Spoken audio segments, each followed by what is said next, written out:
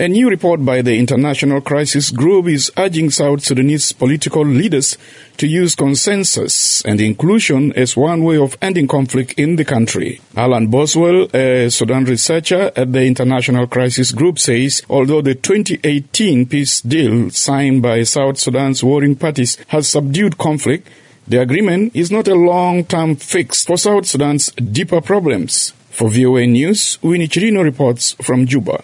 Analyst Alan Boswell with the International Crisis Group says despite the revitalized peace agreement, violence continues in parts of the country, including the Equatorial region. In his 27 pages report, Boswell writes smaller conflicts are still ablaze and the threat of return to full-blown civil war remains. Speaking via WhatsApp from Nairobi today, Boswell says the peace deal was important in that it stopped the fighting, but says he does not expect the agreement to last because the ruling elites will likely turn against each other. We don't think South Sudan's problems are going to be resolved by a transitional period that leads to elections, probably between the two different camps in which one side wins power and the other side loses power.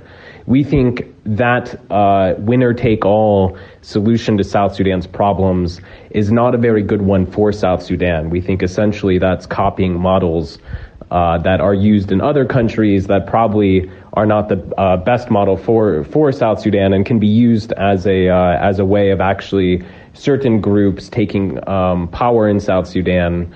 And that is going to fuel resentment in South Sudan, I think, rather than solve its problems. South Sudan is a diverse country, but it lacks basic institutions, says Boswell. In fact, he says South Sudan is so fragile and divided that it may not be possible to peacefully govern without broadly accommodating its diverse groups. He doubts the upcoming elections scheduled for 2022 can be held without descending into further violence and suggests a pre-election deal may be required that guarantees a power-sharing deal between the winner and the loser. The real risk, of course, is that you have two former warring parties on either side running against each other in elections, and that the result of those elections leaves one of those sides feeling like they have lost and then seeking to return to war in order to get back in government.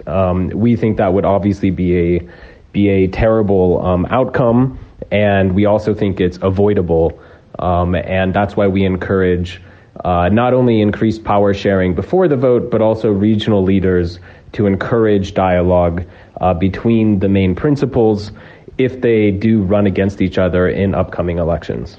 Boswell says South Sudan has a broken political system that pits the country's diverse groups against each other, which may lead to more conflict and loss of life. We think it's important for South Sudanese to revisit this political system so that it comes up with a model that works for itself, a model that in which South Sudan is able to rule its people by consensus rather than by exclusion.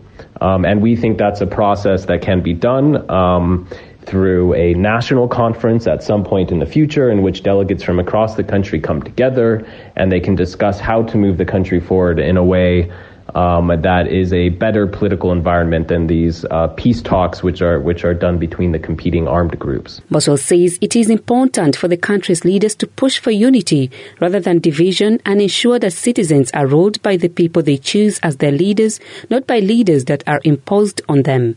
He also urges the government to commit strongly to the constitutional review process, saying it will resolve most of the country's problems. For VOA News, I am Winnie Chirino in Juba.